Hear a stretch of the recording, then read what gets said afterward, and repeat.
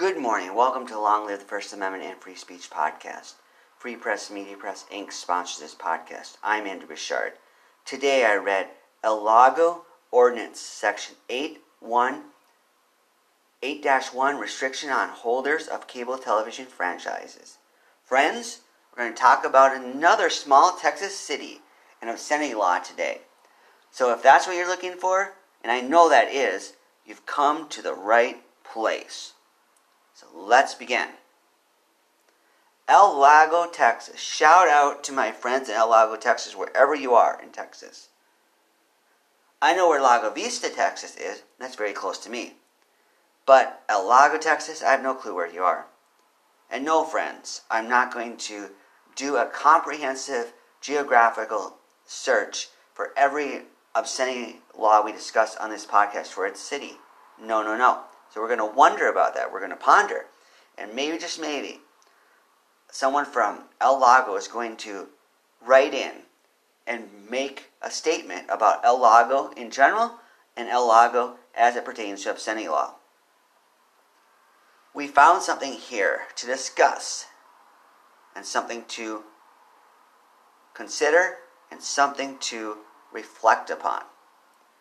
Section 8-1 of their ordinance. Let's read it. It says, quote, Section 8-1, Restriction on Holders of Cable Television Franchises. A. No holder of a cable television franchise shall transmit programming which it has produced or acquired by sale, lease, or otherwise which is obscene, indecent, or excessively violent.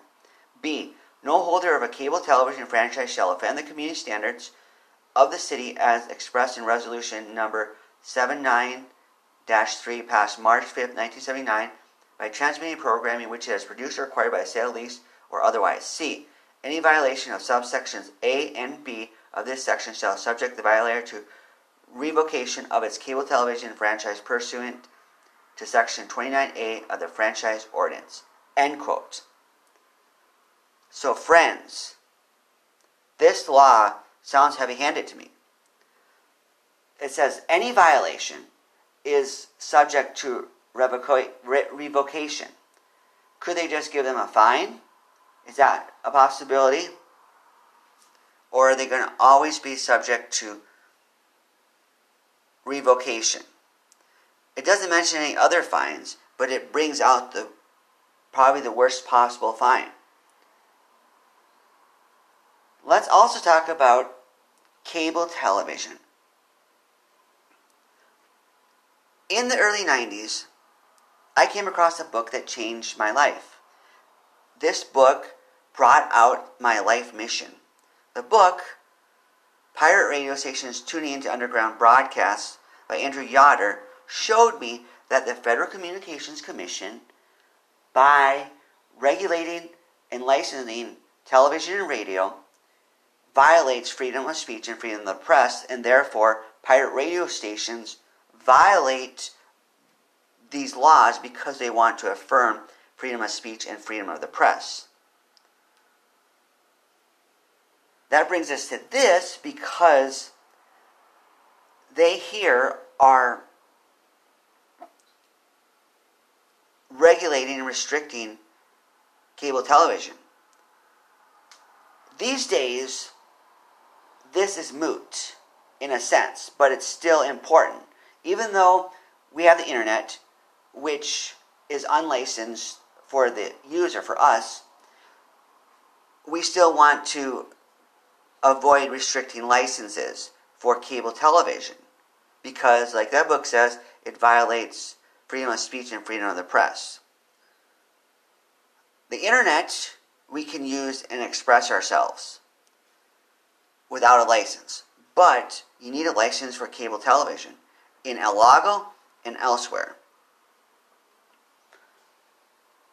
So that, but even if it allowed obscene material, you would have to be licensed to transmit obscene material.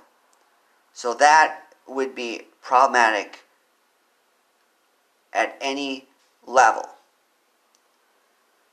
It says it does not allow excessively violent stuff. So if you have moderately violent programming, you're okay. Mad Magazine often joked about, back in the day, how American society will show anything violent and not have a problem with that, but they will be puritanical about anything to do with sex. And this is demonstrated here. It doesn't say excessively obscene, it just says obscene. The section B talks about community standards. That's in reference to Miller versus California, the unfortunate landmark case which has brought us a body of obscenity law that we've discussed on this podcast. A lot of the cases we discussed in this podcast refer to that. And one of the main points in that case was the notion of community standards, as they call them, contemporary community standards. So therefore, El Lago probably is a conservative town. You hear about Texas towns have a reputation for being conservative, the small towns. Austin, we don't have that same reputation, fortunately. But this town would. So I imagine anything remotely pushing the boundaries on sex would be prohibited here by community standards. The good news is the people in this area could easily log into plenty of other websites and get their fix of whatever they wanted that's obscene or indecent. In fact, I read an article where they quoted Playboy magazine saying that with the advent of internet pornography, it makes Playboy passé. So therefore, they're not going to focus on having their softcore stuff in their magazines. They're just going to do writings. And I imagine the same thing is going on here with cable television. If they want to show provocative stuff on cable television that pushes the limits a tad, that may be passé as well. Still, passé or not passé, we don't want any laws that restrict freedom of speech and freedom of the press. So friends, let's keep fighting these laws. And may you find a book that calls out your life mission. Now, it's possible that people find their life mission in other ways than by books.